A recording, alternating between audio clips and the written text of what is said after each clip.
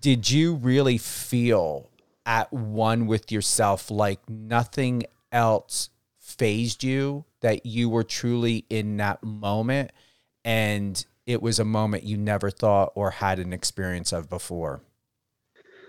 It felt completely unreal. I mean, walking on that stage, believe it or not, I wasn't that nervous when I was walking up.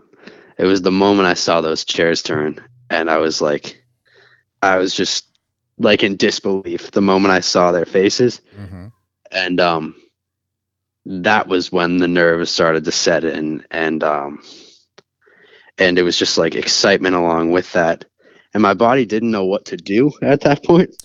It almost felt like it was like I blacked out, but I was still like just going with the flow.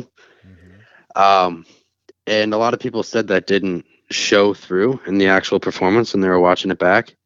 But for me, like internally, I definitely had nerves there. But it made me definitely wish I was a little more present in the moment because I was so like in the just I had this momentum and I just wanted to sing and kind of just get it over with because I was so nervous. So I definitely wish I was a little more present, but that's something I'll definitely work on and fix down the line and make sure I'm present in the moment.